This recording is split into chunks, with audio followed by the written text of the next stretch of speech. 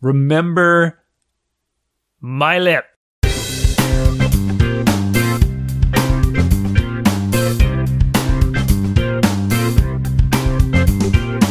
Welcome to Dads Being Dads, episode 155, with Jason Fitzgerald and Randy James. Randy, I think I know what was short about the intro last week. I didn't say the number. You didn't say the number. Yeah. So how are you? You're a little late tonight. Great. Pretty great. Just great or pretty great? Or both? Both. Good. Both. You know what's not great? I'm trying to guess. I don't have any guesses. No guesses whatsoever. We haven't gotten a review on iTunes in over 2 years. Really? The last one was from February 15th, 2015. Oh. Yeah, I was sort of motivated via Chris Newell, who wrote in again, and we'll get to that. But he kind of he put the screws to us about updating the site a little bit, and all right. Yeah. So yeah, and publicizing, but then people might actually listen and give us more critical feedback. I like the critical feedback. I mean, we can just read his email and the show's done, and it's no work. Yes. So yeah, that's just if you listen, just go give us a review on iTunes. Give us 6 or 7 stars, 6, whatever, 9, maybe 10, 11 stars if you can. Bump it up to 10 if you want. Right. Yeah. Anywho, I found that interesting. I was going through I wonder how many stars we have on. I wonder how many reviews we have. So I mean, we should do a little bit maintenance on the site and some self-publication or promotion, just because otherwise, feels sinful. Very prideful. Well, otherwise, what are we? I mean, otherwise we're just doing this for ourselves, and that's even kind of are. Well, yeah, it's a weird thing, right? When you are I don't want to say celebrity. We're not celebrities. When you're someone who entertains, say, right? Yep. Maybe you're a singer. Yep. Not only do you need to practice your singing, but you need to go around telling everyone that you're awesome to listen to, and they should pay you money for singing more to entertain them. Yeah. It's when you're an artist, I think, right? It's not even just singing. Yeah. If you want to be a comedian or a magician, artists, or a painter. Look at this picture I painted. Do you want to buy it? Any kind of entertainer. Yeah. Any kind of artist. Or entertainer. I think entertainer is a both. Broader term, maybe. Wait. Yeah. No, I wouldn't say an artist is more of a... Well, yeah, would you say a painter is an entertainer? For entertainment, yeah. You stare at it, you get some joy. Okay, you're entertained. Okay, well, that's not great. So we need to get some more reviews. I've been on the show now, a year and 14 months? 15 months? I don't think we've mentioned it once. I did catch up with Chris a little bit, not Newell, the old host. No way, really? Yeah, he's just working too much. That's the problem. Well, that's a lot of people. Pump track's not done, for those who remember. Oh, how'd you catch up with him? Just emails and stuff, nothing. Oh, good for you. Well, he responded at least. We've tried to reach out to him in the past and haven't heard from him. Well, I roped him in with something he's familiar with. I came in with the talk about the music. He's big into music. Yeah, right. Sure. So okay, so that's it for Chris update. For Chris. Well, pump track. Lacking. I haven't been over there, so there's sort of dirt all over his yard. Probably just a big mud. That's pit 2 now. years. That's funny. We should get him. We should get him to come on the show. Maybe 15 minutes or maybe an hour. Possibly. Yeah. Just check in. Maybe not. Okay. You don't seem that in. Well, you get this rhythm going, right? And we had it. He and I had it, and then the three of us sort of had a rhythm going. And then when he left, we had to do the word game to make up for... Whoa. Those were dark times. What was missing. They were dark times. And then we got the swing of it back. Sure. And if he came in, it'd be a weird rhythm. Yeah, but not that I don't want him. He could show just a recap show. Another show I listened to, a guy quit the show and he came back 3 years later. And it was funny, listening to his voice on the show. He came in as a guest on the show, and it's a running show, whatever, blah, blah, blah. And he took a break from running, and all kinds of other stuff happened, health problems, some personal issues. And then he came back, and he's like, now I'm back running, and I have no idea anything about the whole scene anymore. It was kind of funny how there's a running scene. Yeah, let's not get into it. Okay. Yeah, there's multiple running scenes. There's road running scenes, trail running scenes, trail racing scenes, road racing scenes. Yeah. Sure. Well, right. And this, the sort of the bend on this show is the competitive edge. It's not always true, but it's Ultra Runner podcast. If anybody's curious, being vague, I'm not intentionally trying to be vague about it. I think if you run, if you enter, you run a 5K or something, mm-hmm. you're pretty much never going to win. I mean, there's only one person that wins. Right. So you're basically racing against one other person that's near you. That's usually how it works, right? You see somebody, if you don't know everybody that's there, you see somebody out in front of you and you're just chasing them and hoping to beat them. And mm-hmm. that's your race. Yeah. Or your old time, perhaps. Right. But you're not going to win. There are people that do win. Somebody's got to win. They're not many. There's one person that wins. Right. Well, yeah, you got the overall winner, first female winner, then you get some age group stuff going on. So yeah, and that's kind of a joke. I mean, if you could find a small race and be like, "Woo, I won my age group." Yeah, I guess. Yeah. That's neither here nor there, and it's incredibly boring. That's okay. But I was listening to the show from last week, as I do every week, and as soon as I said the word Galileo, do you remember what his in context was? No. I was talking about I was joking around with my wife about Mars and being in some not very old, older books, but not very old books. And she took me, anyways, it was just kind of a funny thing that happened. And as soon as I was listening to the show, I was like, oh yeah, because Mars is a planet and it's hundreds of years old in Galileo. I was like, what did I just say that? Like, it didn't make any sense what I said. And I'm like, Mars has been around for a long time and we've known about it since a long time. And Michael Richter's called me out on it. Good for him. And he says, Jason, Mars is visible without a telescope. People have known about it since prehistory. Oh, right. That is true. I don't know what prehistory is. Yeah, I wasn't fully awake, and you were saying a lot of stuff about we've known about it for 50 years, and that's funny. It's really been hundreds of years. Yeah, right. It was. And I'm like, yeah. And then I thought you were saying the planets didn't exist, and I didn't want to get into the whole everything hasn't existed for 6,000 years garbage all over again. Right. I just kind of rolled with it and ignored the whole thing. Yeah. But sure. Okay, Mars, that's a good point. Mars is visible without via the naked eye, especially in prehistoric times when there was no light pollution. Probably it was really bright. Well, what's prehistory? Is that prehistoric times? No. Well, I guess it would be. But there aren't people in prehistory, right? So prehistoric. I've never heard that term before. Does sound like prehistory. Anywho, yeah, they've known about it for a long time.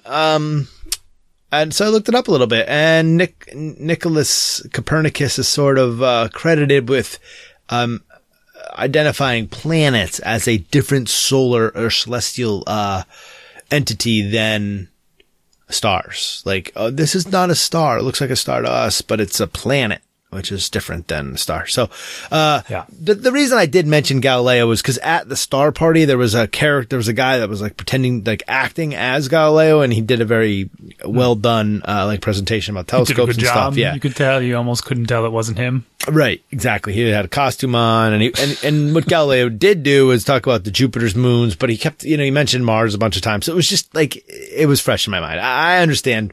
Thank you for calling me out, Richard.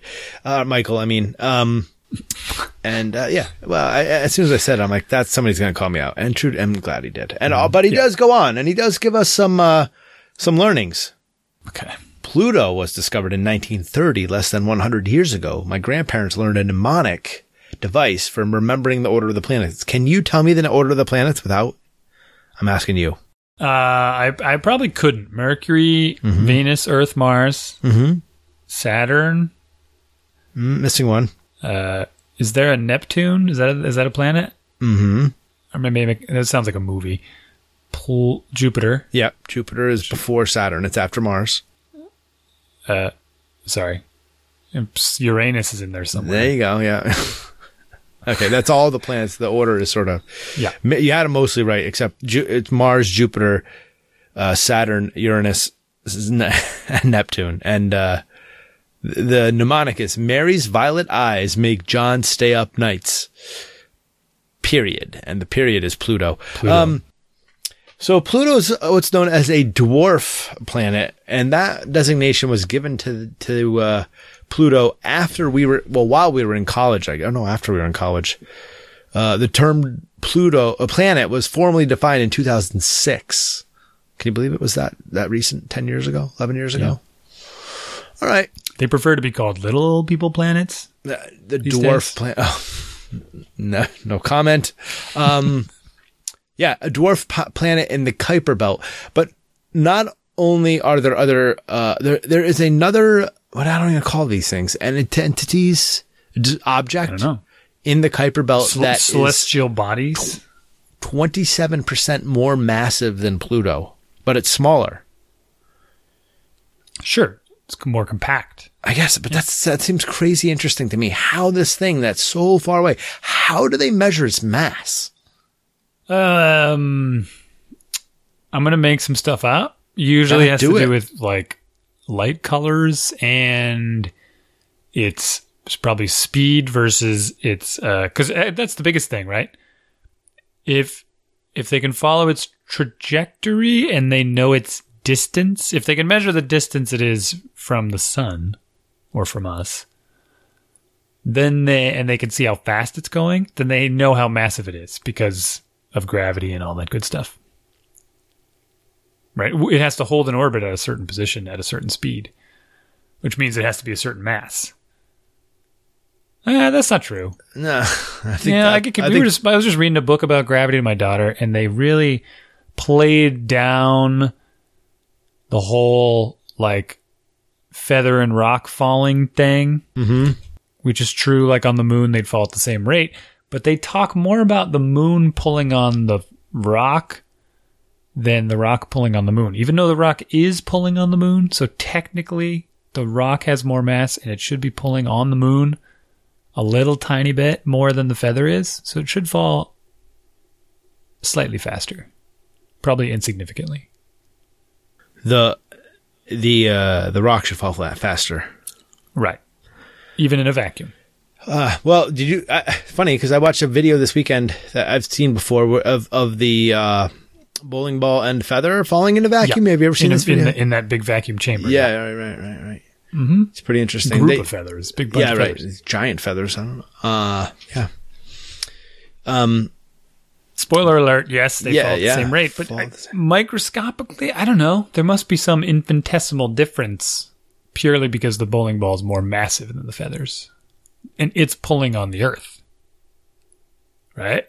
Which means I guess it would have to move the Earth. But it couldn't really move the Earth. Is that the... Yeah. Well, whatever. Anyways, you know what? There is an article I found here on Scientific American about how to measure the mass of a planet. If you're interested, you can go and read it. At this point, I may read it to myself. I'm not that interested in talking about it. I find it unique and interesting how they do these things, but I do enjoy reading. I think I talked last week about the library and dragging the kids through the fact section with the non-liar books, and those are always good to get out. And it seems like the kids might be bored, and there's a whole bunch of these blue ones that are about matter and electricity and energy, and we got a bunch of planet books, and my daughter really loves reading those, and I find them super boring because it's like just kind of endless detailed explanations that I can't imagine she's following. I know what you mean. But she likes listening to them, and it's kind of like the sex talk where you just kind of do it anyway, and then whoa. Maybe they retain some of it in McDonald's. Yeah, my kids come home with some of these books that like how to care for your new cat, and they're like reference books basically. Or there was another one that was like all the type of woodland fairies or something. And it was like really detailed description. Oh, I know what one of them was. One of them was some collectible toy, and it was every kind of like Pocket Pal or Shopkin or something. And they all had personalities. It wasn't Shopkins because they don't have, but each one had like, and it was just all these collectibles, and it was like this kitty cat and this type of kitty cat, and then this panda bear, and then this koala bear, and then this alligator. And I'm like, this is Allie the alligator, and he loves to watch TV on Saturday mornings or something. And I'm like, this is so boring. How are you? There's no story here. It's just a reference book. How are you?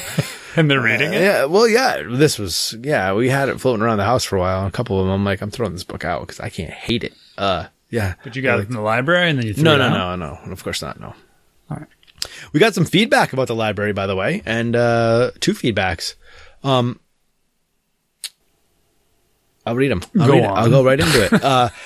Well, yeah. So my wife writes in and she says, at our library, you can get a card when you're 4 years old. Yeah, my daughter just got her card this last 2 weekends ago.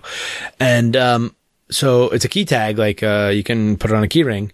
And my wife, in her super smartness and organization skills, which I don't have, she takes the key ring, attaches it to a specific canvas bag, right? Canvas bag, a solid bag, it's heavy duty.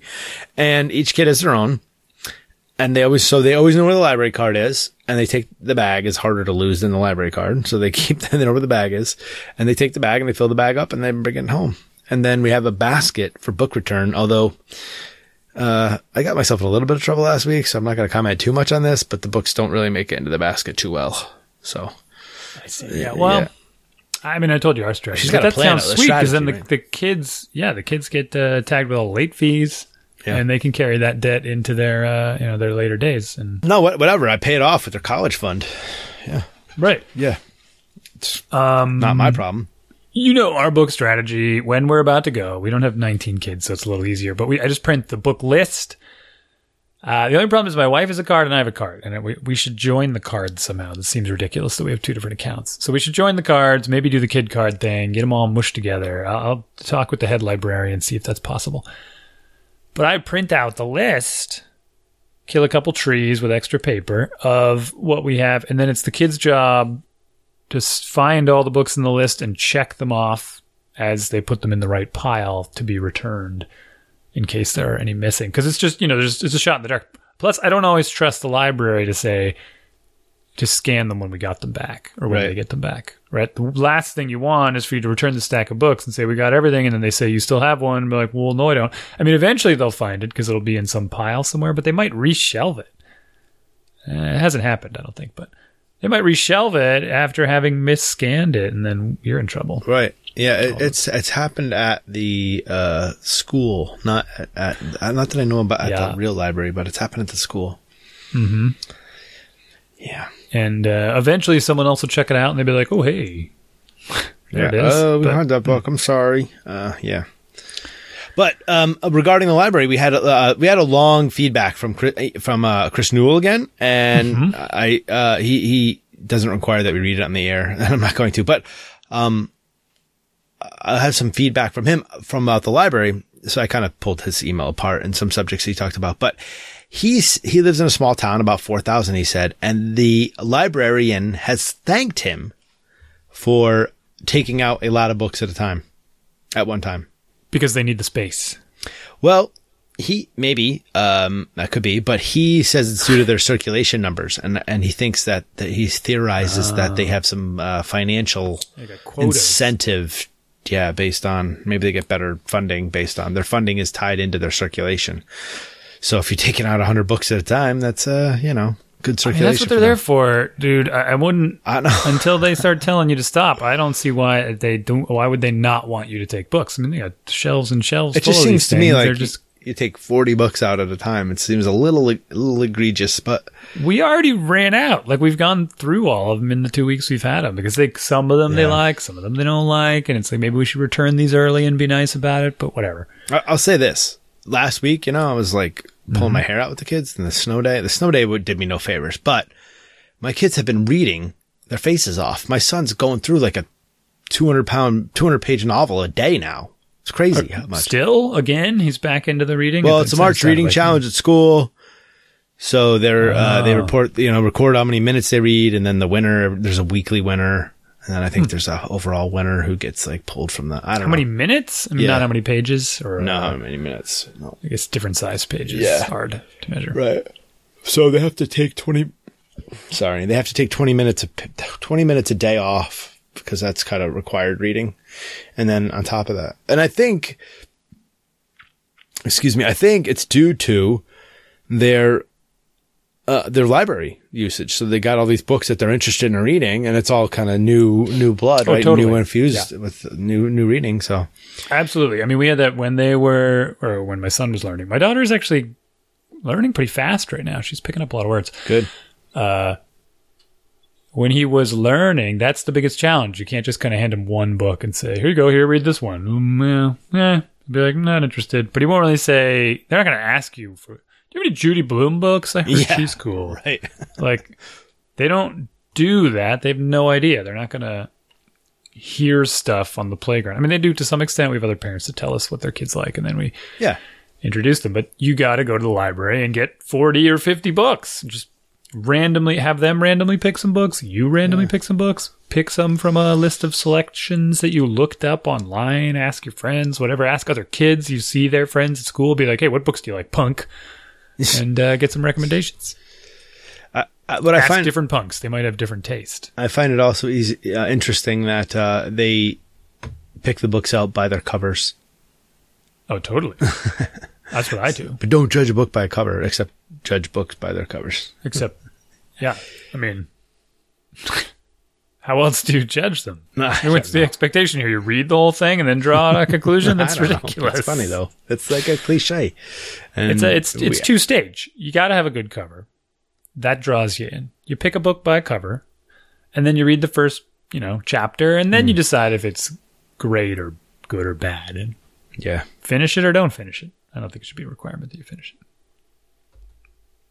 I don't know. So go for quantity. Go for quantity and let them decide where their interests lie. Yeah, you're right. All right, I'm turning my leaf over. You guys have convinced me.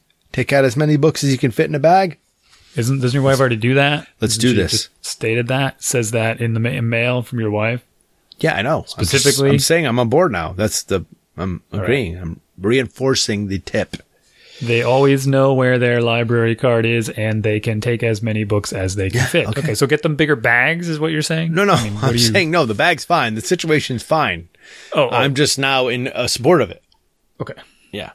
Before I was sort of like, I felt it was a little weird. You're taking all these books out. You're being greedy. You're not. Okay. Yeah. I'm on board now. I'm on board. Good. Yeah, be on board. I'm on board. It goes for everyone. Don't feel like you're being greedy. You're doing your library a service. That's what they're there for. They need those books off the shelf so they can clean them and have a place to put the books that are coming back in. Because I'm pretty sure they're overstocked. They expect to have half their book population in circulation at any time. I think you're right. I'm making up these numbers, but it's probably true. Yeah, I think, I think it's closer to 70% they want in circulation at a time. When a library opens, right? When it opens, they fill all the shelves with books, right? They must have a whole ton of books in the back room that they stick on the shelves as soon as people start checking them out. Otherwise, the shelves would be empty. Yeah. I wonder what percentage is in circulation. You think that's the way it works? I don't think that's how it works. It's got to be. I think the libraries expand. I don't think they just have the shelf space and then there's missing some? You must have seen, look in a library. You'll see that there's space on the end of the shelves. Maybe not in all the kids sections because those things get packed up. But if you look at some of the adults, there's gaps. Yeah. All right. Anyways, libraries. What else you got? I got a lot of stuff here, so I can just keep going. Or if you have anything you want to bring up. Well, I suppose I can't really turn this into a great story. I mean, soccer's starting. We could talk about that forever. I got a new assistant coach, which would be nice. We had an incident this weekend. Maybe we discussed this. And I'm trying to think of the lesson to take away from this, right? We all tell our children, please don't do that. Please don't do that. That's dangerous. I'd really like you to never do that again. Look me in the face. This thing you're doing right now, if it were to never happen again, that would be fine. Mm-hmm. Right. And they keep doing it because they're dopes. Because they don't, I think more importantly is they don't understand why you're telling them not to do these things. Right. So my son and one of his buddies are out in the yard and I can hear them. I was working in the shed on the bikes, of course, and I could hear them like chucking rocks at stuff. And I go out there and I'm like, all right, dude, you can't throw rocks. What are you doing throwing rocks? You're going to shatter one of our house windows or hit your friend in the face or something. And he looks right at me, of course. We're not throwing rocks. I'm like, again with the contrarianism, whatever you want to call it. And he shows me, he's like, it's not a rock. It's just this hard plastic ball that's filled with water or something, and it's frozen solid. Right? Oh. That is a rock. Yeah. For all intents and purposes, what you're throwing is a rock. Do not throw hard things. I've had this rule his entire life. Yeah. No throwing hard things. Simple as that. I walk back in the shed. Bang! Bang! There it goes again. I'm like, oh my goodness. What is going on? So over the weekend, we were playing in the snow. And I was making them an extension to the slide out of snow so they could have this big run off the end of the slide. And they were going up and down, up and down. And my son finds this frozen rock and decides he wants to throw it down the slide. So he winds up, hurls this thing at the slide, misses. Oh, no. It bounces off the top of the slide and hits me square in the mouth. Almost knocks out one of my teeth. I mean, it was like a little bit wobbly for a day there. I think it's back in. I really don't want to lose a tooth. I mean, at this age, it's ridiculous. When these teeth falls out, they got to like drill a big stump in there. Painful eating for the rest of your life. Yeah. Fattens my lip, knocks out my tooth, right? I'm ready to like just tip the swing set over with him on it, of course. So he goes in the house, and I have to calm down. Like, how'd you react? What was your reaction? I sent him in the house. I was just get in the house. I threw this ball, like, I almost threw it right through my neighbor's window, which was like, I'm spinning around in circles holding this ball. Like, where can I throw this thing out of anger? We don't have any, there's no open space. And just gunning at a tree with my bad arm, which worked really well, surprisingly. You really threw it at a tree with your bad arm? Yeah, it didn't even bother me at all. It was like a surprising both that I was like, hey, that cheered me up a little. Yeah, that usually means that it bounces right back into your other face, your other mouth, other side of your mouth. That probably would have happened to me. So I sent him in the house, and then this is how I handled it. I went in and I sat because he was super sad. He's really down on himself about stuff lately. Right. Like, I can't do anything right. Like, oh, geez, I guess we're being too hard on you. So I sat down with him. I talked to him. I said, look, exactly as I explained to him, I'm like, do you remember the other day when I asked you not to throw rocks and you told me you weren't throwing rocks and you said, I'm only throwing this. And I'm like, that basically is a rock and I'm telling you not to throw it. And I'm like, look at my face. This is why I was telling you not to throw rocks. Like, this is it. Like, this is the thing that happens. You hit me in the face. You hit mom in the face. You hit your sister in the eye. Like, somebody's blind. You break a window. Like, things happen that you don't mean to happen. I said, "What? I'm not going to be mad at you about this. But what I want you to do is remember this. Like, when you are on the playground at school and one of your buddies sees a cool looking rock that looks like a shiny baseball or something on the ground, and all you want to do is pick it up. And what do you want to do when you pick up a cool rock that looks like a baseball? You're just going to chuck it at something. Mm-hmm. You're going to swing a stick around. Remember my lip and the blood coming out of it now and my wiggly tooth. Remember that, because that will be someone else or you or your sister, and make your friend put that rock down or put the rock down yourself, and just don't do it. Okay? Like, you want to throw hard things, you can throw them in the ocean, in a pond, as long as no one's in it. Right? Yeah. There's like a short list of things you can throw rocks at. Yeah. It was pretty much the ocean. Any body of water that no one is currently swimming in, that's where you can throw rocks. So I got two sort of addendums to this, one very recent and one very not recent. When I was Max's age, 7, 8 years old. That's the recent one? Yeah. No. I threw a rock through a window of my neighbor's house. And very good. It was the same sort of thing. Like, to this day, I don't know why I did it. I went over to my friend's house, and they weren't home. I think it was a she. It was my neighborhood. This is when I lived in Virginia. So I was like 6 years old, 7 years old, maybe 8. I don't know. It was a long time ago, long time ago. But I remember throwing rocks against the window, like not hard, like chucking them. But eventually one of the rocks was stronger than the window, because that's what they are. And it cracked the window. And I remember my parents being really upset with me, like really tearing into me in the car about, why would you do that? Why would you do that? And I couldn't answer them. I really couldn't. I was like, I don't know. This is like one of my like the strongest first memories. I'm like, I don't know why I did it. Like I think eventually my mom bailed me out for something and like just felt like it was enough. And, this is no reflection that my parents were overbearing or, impossible to be like, or, unreasonable, right? They were not unreasonable. But this time I remember them being like, why did you do this? And I just had no answer for them. And then the recent story is this weekend. You threw a rock through your neighbor's window. Not a rock, but there's snow everywhere, right? And we had a party, we had people over. And, when we did that, I moved the cars out of the driveway to give people a place to park if they wanted to, or if, I don't know, I just left the driveway open. So I put the cars in the road. Well, I go out to get in my car this morning and I noticed a big dent in the side of it. And I'm thinking it's Saturday, Sunday. I'm like, I just noticed this today. It's Tuesday. Okay, sorry. Go ahead. And, I'm like, when would this have happened? Like, at work, I park far away. And it was like in a weird spot. It was like 4 feet up. It's not like somebody opened their car door into it or anything. So I get home from work today and I'm like, Jay, were you guys did someone run into my car or, it's like head height for a 9-year-old or shoulder height. I'm like, or were you guys throwing stuff or someone run into my car when it was in the street? Because it was on the street side. And he's like, oh, well, Caleb was, Terwilliger was throwing snowballs at cars. I'm like, wait, what? I'm like, parked cars or moving cars? And that, when my wife, I told this story went around and I told my wife, that was the first thing she said was, wait, parked cars or moving cars?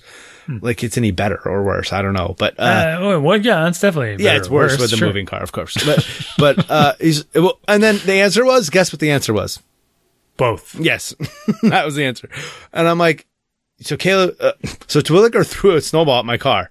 He's like, well, I don't know if it was your car, but I know he threw it at, Auntie Mary's car and the minivan that was parked right there. And I'm like, well, Auntie Mary's car was right behind my car. So I'm like, that son of a, like, I can't, I'm just like, okay, so you're telling a story about a 8-year-old, 9-year-old kid, and I got a story, and then my son's friend this week. I'm like, well, why didn't you come tell somebody? I was like, next time. Well, they didn't think they damaged it.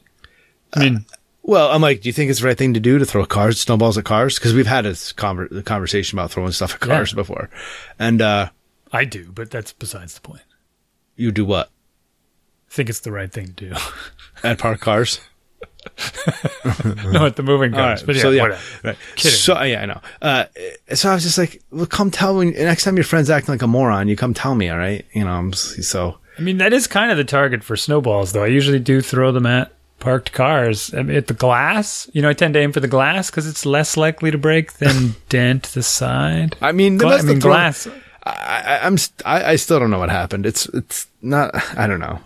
Property damage is a difficult thing to teach. Maybe, you could roll this all the way back to the number one way you can help your kid. Kids don't get it. Yeah. Right? They just don't get it. And you broke the thing. Like, the thing doesn't work. Just buy me a new one. I can't. What? No. Having them help you build or fix things, I think is some of the coolest. Yeah. It's just some of the coolest activities you can do with kids. And maybe it helps them learn not to chuck rocks and snowballs at things. Maybe it doesn't. But certainly having them help you fix stuff. Yeah, so if your car's dented and you want to fix the dent, he can spend the weekend with you fixing the. Oh yeah, dent. My kids break stuff like that. It's always you're fixing it with me. I don't want to do it. Yeah, well you're gonna sit here and you're gonna watch me do it then, because Yeah, I mean, obviously doing it on a more. I try to be positive about it, like. Well, more proactive too. Like, hey, this thing broke, right? Like, it just got old and it wore out and it needs repairing. So let's take it apart and replace the part. I'm trying to think. There was something else my kids did where they broke something. I forget what it was. They were doing stupid things and they broke it. And then I'm like, well, you're going to help me fix this then. And I don't want to. Well, guess what? Neither do I. So anyway. I don't know what to do about it. I mean, but I think my wife doesn't listen to the show, so I can. And I hate it's like I hate saying this, but I think it's like a gender, like a boy, young, 8-year-old, 9-year-old boy thing. Like they pick stuff up and they throw stuff. I don't know why, but it seems to be. No, my daughter does it too. Oh, really? Wow. I mean, I sent them outside and then they're like hammering on the side of the house. Like, it's like, what? Yeah. What's going on? Like, I sent you out of the house so you'd stop damaging the house, and you're outside literally hitting the house. My wife doesn't listen to the show, so I can get away with some casual asides here. We built them this fancy swing set. I mean, we bought this used swing set, and my wife put a lot of work into refinishing it. Yeah, because she's a woodworker, carpenter, and it looked beautiful. I'm like, this is great, but the kids are going to destroy it. You can't be upset when they do, right? And sure enough, they're out playing on the swing set, and one of them has some metal pole they found in the yard, and they're just whacking one of the legs of the swing set, like putting huge dents in it. Yep. She freaks out on them. I'm like, I mean, I'm not going to say encourage them to destroy the swing set, right? But you got to let it go at some point. Like, if they're gonna bang something, I'd rather them bang the swing set than the house or the car or the bikes, more importantly, or bikes. I mean, if they go hit a tree, they love to beat up on trees. I don't know why kids love beating up on trees. They do it at the school at drop by. I have to go talk to them all to be like, kids, listen, this delicious tiny little tree just wants to live. Yeah, its branches can't hold your weight. You cannot be just hanging on. I know. They always do that too. Oh yeah, they climb and poor tree. Yeah, I used to get crazy about the markers, like the covers on markers and stuff, and crayons, like just like getting abused. Basically, I have since let those are art supplies. Yeah, you go through those supplies. I mean, I've let a lot of that go, but still, I'm like, put the top back on. Like, how hard is it? Just put the top back on. Just dry it out. Just put the top back. Anyways, yeah, that was my event from the weekend. I got a fat lip from a thing that wasn't a rock. Well, I got a dented car. You have a dented face. Yeah, my face healed. Yeah, I know. That's what cars are for. They get dented. I mean, God, what are you gonna do? Yeah, I don't know. It's the people who drive. Honestly, I have a thing. I saw. It doesn't happen too often now. I was leaving work or something, and I saw someone drive by It was clear they had just come out of the car wash. I mean, it's the middle of winter here. There's salt everywhere else. Yeah. The car was just polished, shiny, bright. I'm like, to me, I know a lot of people feel this way, and it's hard for me to understand because you want so much to have this nice thing, right? This huge, heavy, expensive rolling living room, and you want it to look better than the inside of your house on its outside. But you also want it to go 90 miles an hour with bugs flying into it and salt on the roads. It's like the two things just don't mesh. Yeah, it's a balance. I mean, my car looks very bad with salt right now, but my last car died because of rotted out. So you never wash the underside, do you? Well, for Christmas, I got my car right before my next car right before Christmas, and my wife she got washed me your undercarriage for Christmas? She got me she got me a what was I gonna say now? You might have totally distracted me. She got me a gift 5 car washes, right, and including undercarriage. Yes. So yeah. So I mean, so it's important to get the salt will eat at the metal and it will destroy the car. So it is a proper care to, you change the oil in your car, you should wash your car. And so I understand the taking care of the thing because it is an investment. Well, it's not an investment. It's a large sum of money. I'd say in that case, it's more important to wash the salt off the undercarriage than it is to polish the paint job on the outside to make it look shiny. That's the weird part to me. It's like you just want to look fancy, yeah. But really underneath you're falling to pieces. Yeah, it's like putting a suit on a pig. I don't know. Yeah, lipstick on a pig. Putting a suit on a pig. Yeah, covers the whole thing. That's more. That's funny. Lipstick. No, I do. I mean, I spray the inside. I do the same thing. My bikes are never washed. Like, I don't wash the bikes. Yeah. Yeah, pig in a suit. Looks funny. I'm sorry. But several of them have steel frames, so they will corrode. So I almost every year, I take the frame apart and I cap all the ends, and you fill it up with this rust proofing, and you roll it all around, and it's kind of fun.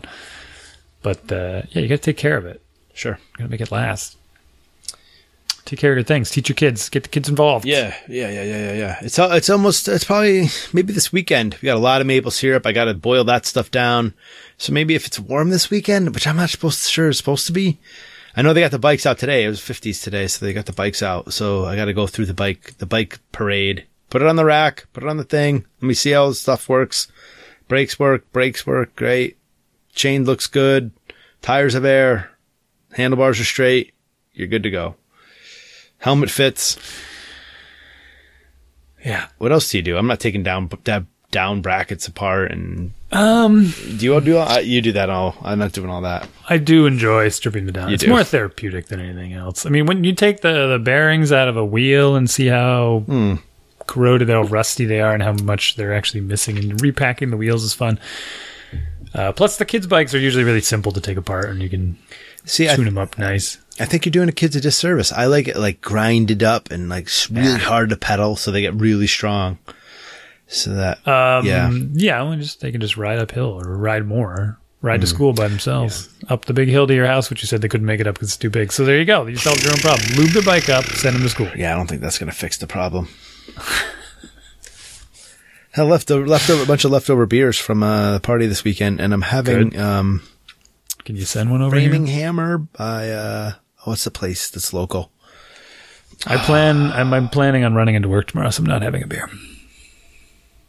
I don't know if that plan's going to come true with the sports of stuff. Did I tell you both kids? Somehow we managed to. What's it called? Jack's Abbey. Yeah, Framing Hammer. It's 10%. Okay. Yeah, sounds delicious. It is delicious. Baltic Porter. I recommend it's not fair. It. Now I want one. I'll hold on. Okay. We signed up both kids for 2 sports each. You're nuts. It's going to be an interesting spring. I mean, there'll be some overlap where I think my son has to miss soccer practice for a baseball game, which is no big deal. Except you're the coach, so what are you going to do? Except I'm the coach. My wife will take him to his game. And I'll go coach too. All right. I'll stay coaching, and he'll go to his baseball game. We'll end up splitting up because a lot of them overlap. But it basically means I'll only be able to go to my daughter's events as long as they don't overlap my son's events. And eventually, when she gets a little older, I'll coach her team, and I'll let some other coach handle his team. So I'll still be coaching. I'll still be doing my duty, right? I won't feel bad about not coaching because I can still coach, but I'll just switch to coaching her. Her team. Yeah. I'm coaching. I'm not ready to get into the coaching yet. The coaching conversation. I'm getting on board with getting ready to coach. We have to compare some notes though. Yeah. Well, I'll tell you, tonight I sat down with my new assistant coach. I said, "Hey, I'm gonna try to come up with practice plans. I need your ideas. I'm gonna send them out in advance. I want you to give me feedback and help me get it set up." And he's really excited. I'm like, "This is what I like to do. This is how I like to manage the team. This is how I do the rotations. I'll send you the spreadsheet." And he's excited to see the spreadsheet. Cool. He questioned my rule about the defenders always taking the throw-ins, not like in a harsh way. I know he was just like, isn't that sometimes slow? Do the kids need to like just get the ball moving, get it back in the field? I'm like, it eliminates the confusion. They always know. They're always they better always be watching the play, and they get there fast and they do it. And if they're not there in time, then the other kids yell at the defenders to get up there and take the throw. So yeah, I think it's a good rule to have it at this age. Yeah. Well, plus if the forward picks it up and throws it in, who are they throwing it to? Yeah, right. That's the other part of it. Yeah, there's not enough kids on the field for it.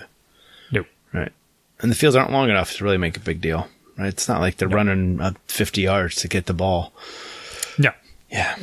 As long as they're not picking grass, back by the hanging out with the goalie on the wrong end of the field, then it's fine. Right. All right. Well, Chris Newell sent a long email, and I want to breeze through some of the high points here because I probably have more feedback for him than he does for me. Okay. You do? I got some questions out of it, some comments. So, hi guys. I'm not going to read the whole thing. I do. Hi guys, or should I say hi Jason? As it was noted that Randy doesn't read the emails. Well, this one I did forward to him. I'm reading it now. Okay, I did forward it to him. I listen that's usually to emails. My bad is that I tend to read the email like right before the show. And if it's no, this one I did look yesterday. I made it a whole day ahead, so I knew this was coming, so I'm prepared. And then I kind of pulled the high points out of it. So.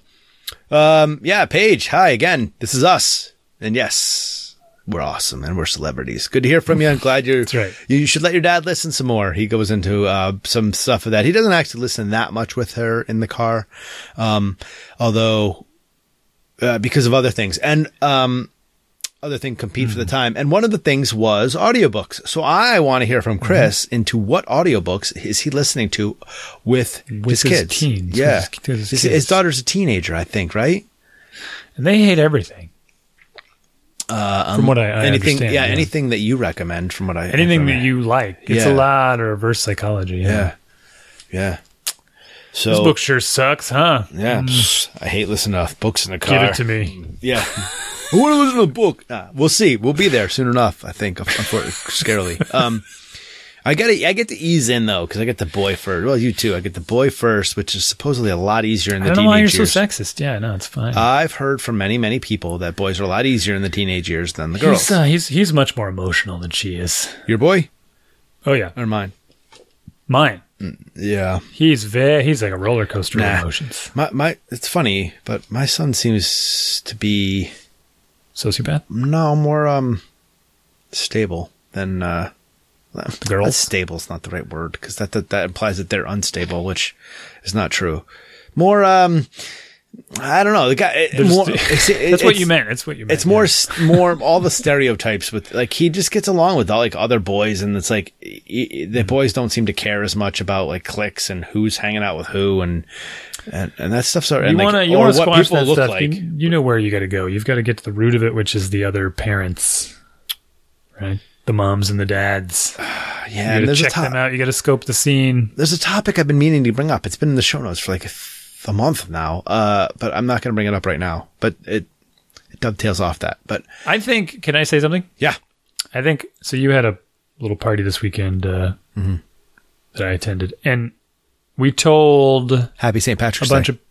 Happy St. Patrick's Day. We told a bunch of people at the party about the whole SEX talk in McDonald's. Get to that, but yeah, go ahead. I think that was hugely beneficial for them because some of the parents were like, oh, no, never. Not many of them. Some of the parents were like, oh, how long should I wait? Right? They all had questions. When's it appropriate? Some of them were like, oh, I remember 4th grade. Some of them were like, yeah, we already talked about it. Right? So it was varying degrees. And your wife even busted out the book and started showing it around, which was hilarious because it was all wet and sticky. And I think it put the seed in their head, in the parents' head, to be just to introduce if it's cool for them, maybe I should try it. Maybe none of them did. Maybe one of them did. Yeah. And it could nudge them in the right direction. Same thing applies for every other parenting technique or tactic or whatever. Yeah. If you don't. Yeah. You got to go to the source. If you want to change behavior, got to get to the parents. Yeah, and so it was good. I mean, you guys were hanging out, and a couple other parents were hanging out later after, and that one other parent, that woman who I haven't really hung out with that much, like in that kind of situation. I've seen her at like PTO. She's a PTO chair, and so she kind of hung around for a while. She said her husband was home with sick kids, so they didn't come, but the kids didn't come, and the husband didn't come. So I think she's just kind of like, I'm going to hang out for a while until make sure everybody's in bed.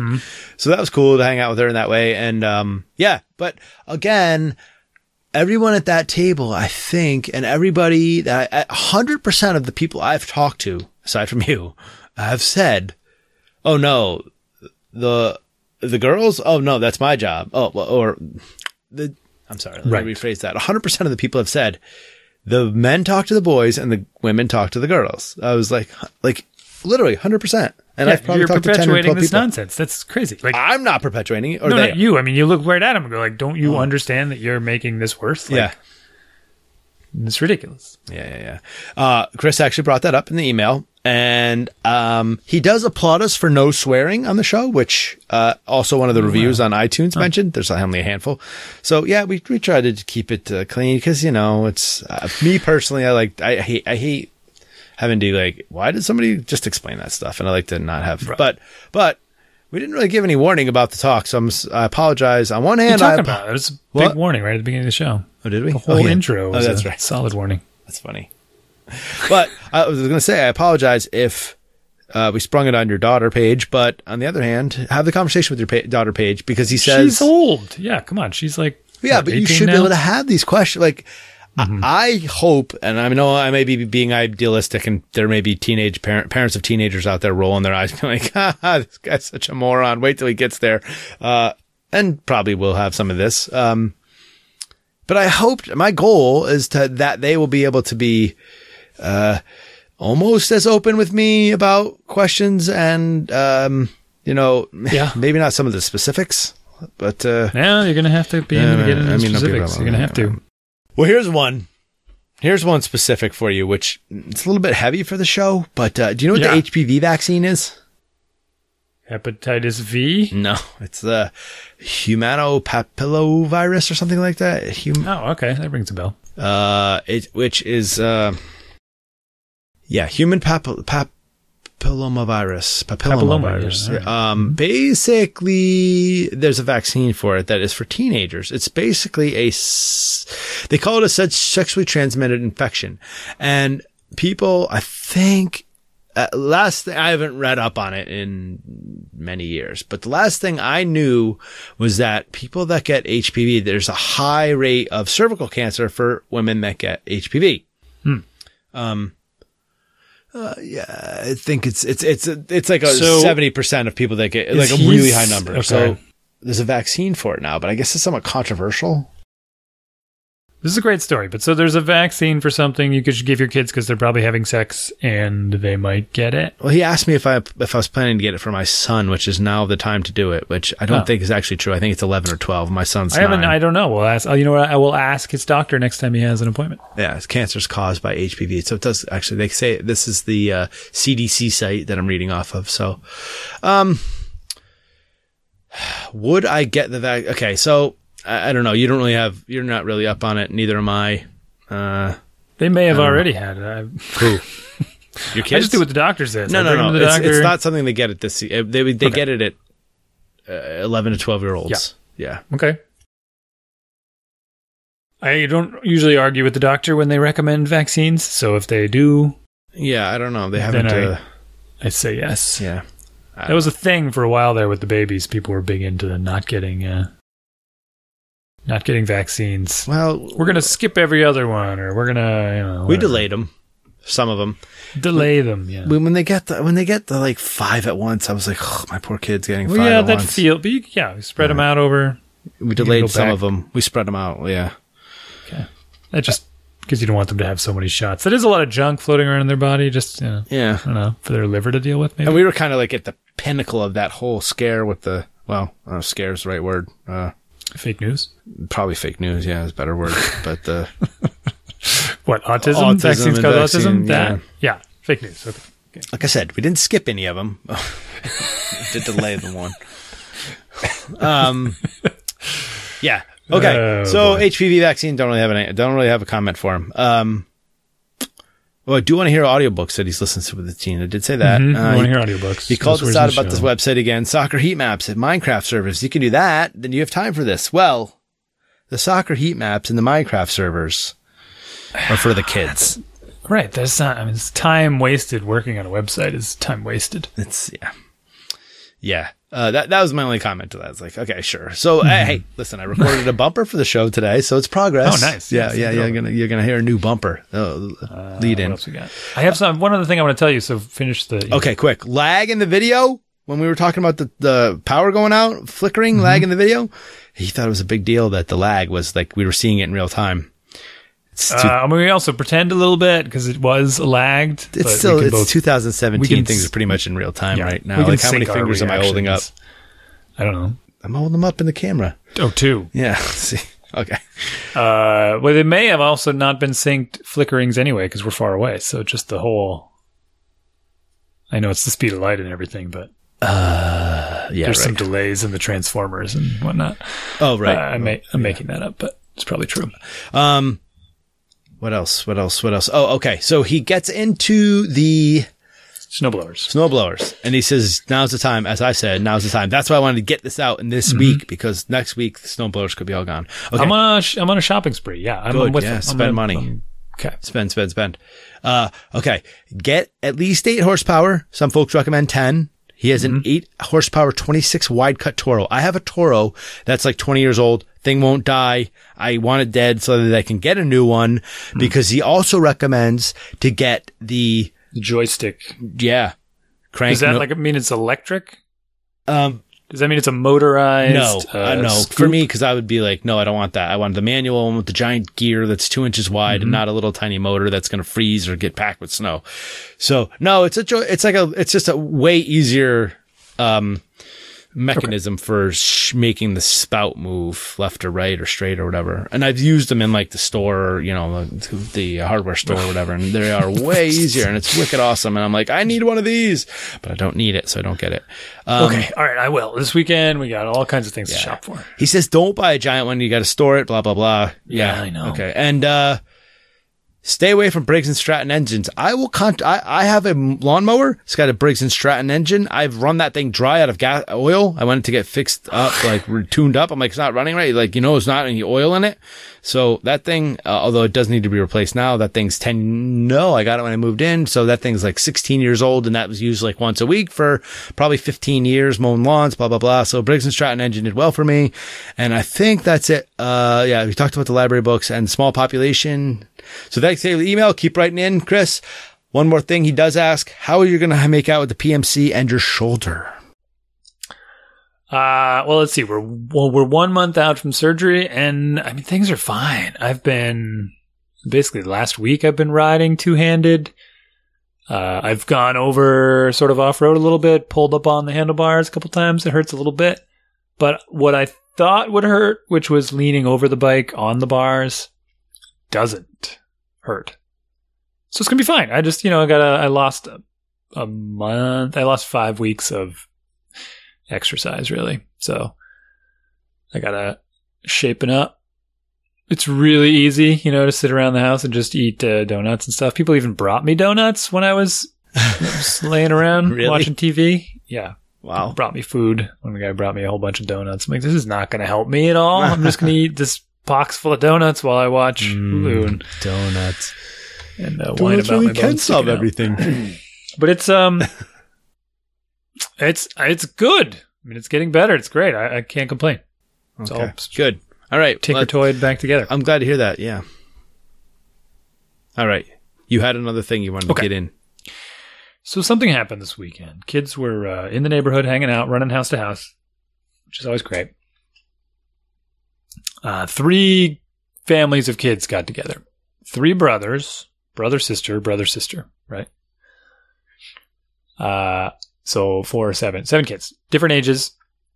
The 2 older kids, which would be my son and another boy, were playing some game, and I wasn't around. They were playing some game where there were only 2 little carts to ride or something like that. And one of the other kids, it was, I know him. He's one of these other kids that always wants to be doing the thing that the other kids are doing and can't get over it. Stands there on the side, squealing like a lunatic for his turn.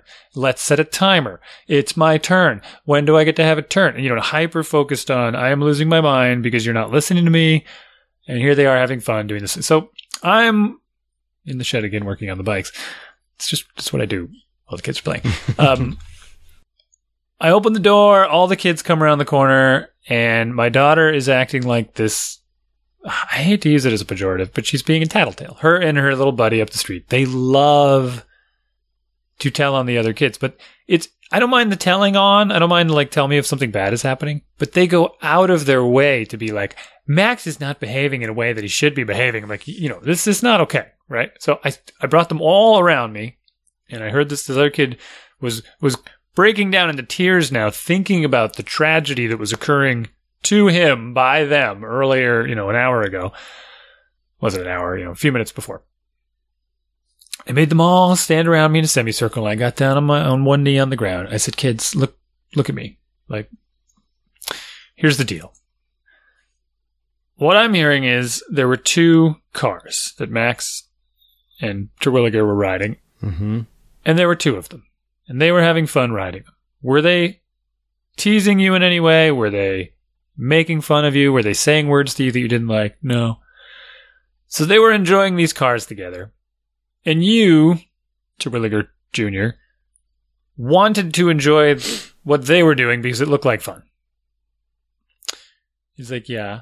And you, all the rest of you here that are standing around telling me about this thing happening, were upset with the 2 older boys because they wouldn't let Terwilliger Jr. join in their fun because they were having fun. Is that what you're trying to tell me here? So basically, two kids are having fun, and you needed to disrupt it so that you could have the fun, but then one of them wouldn't be having that fun. Like, there's 4 of you here. Why didn't the 4 of you go do something else? Because you can't just always do what someone else is doing. You would be displacing one of them. You don't get to set a timer. They're not your cars. You don't get to tell them it's your turn next. They might include you, they might not. You can call them jerks if you want, but walk away and go do something else. Maybe they are jerks, but that doesn't matter. If they want to have fun on those carts, the 2 of them together, they're having the fun, leave them be. Because I know this kid. He'd wait like 15 seconds, go, it's my turn now, it's my turn now. Like, no, dude. There's 1,000 other things for you to do. Find something else to do and enjoy it so that you're not staring at these 2 kids and making this huge thing out of something that doesn't matter. Like, literally, there's all these other kids here for you to play with. Just go play with them. Okay? He's like, I guess. I can't deal with it. Like, the I have to be doing what they're doing mentality drives me bonkers. And I know their parents, and I know that I knew them when they were babies, and I tried to fix it then, and it didn't work.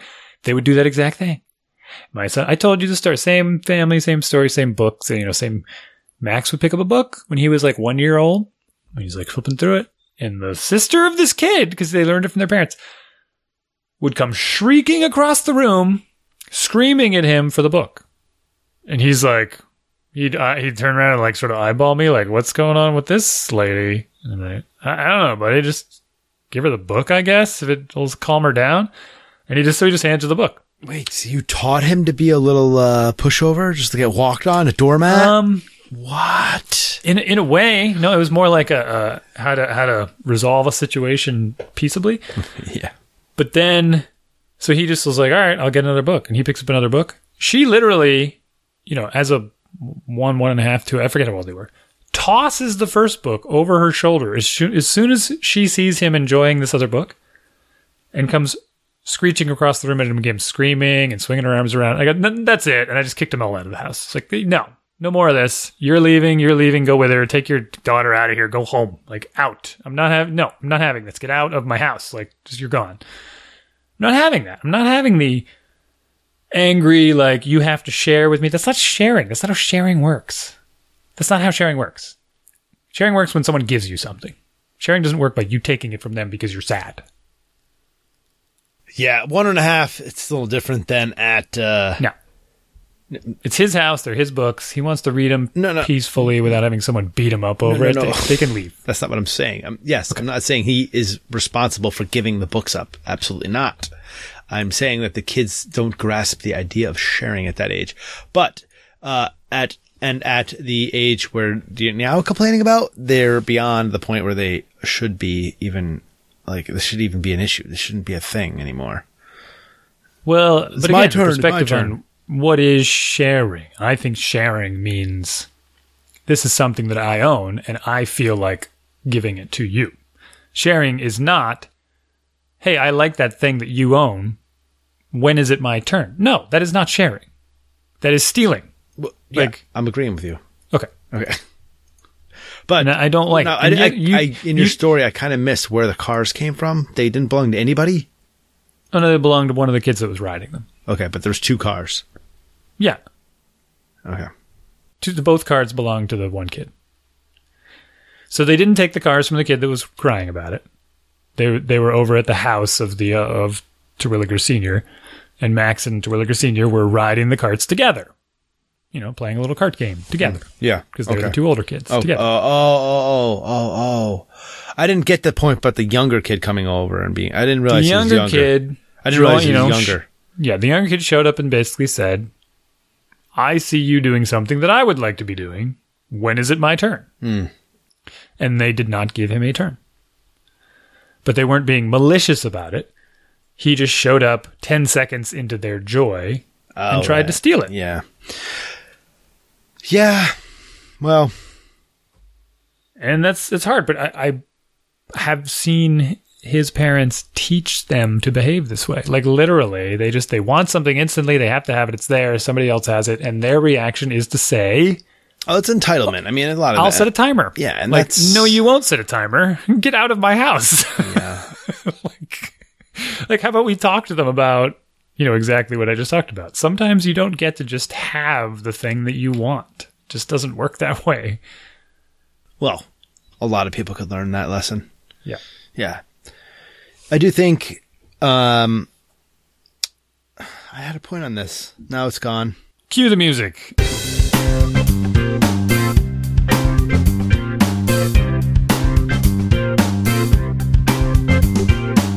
Thank you for listening to our show. We'd love to hear from you. Email us at dads@dadsbeingdads.com. We're on Facebook too, /Dads Being Dads Podcast. All 4 words, all jammed together. Or search Dads Being Dads Podcast. You can find us. Throw us a like and some comments. And of course, iTunes. Send us a review and some sweet, sweet stars. Twitter too, but we'll have to get back on that. But you can find us.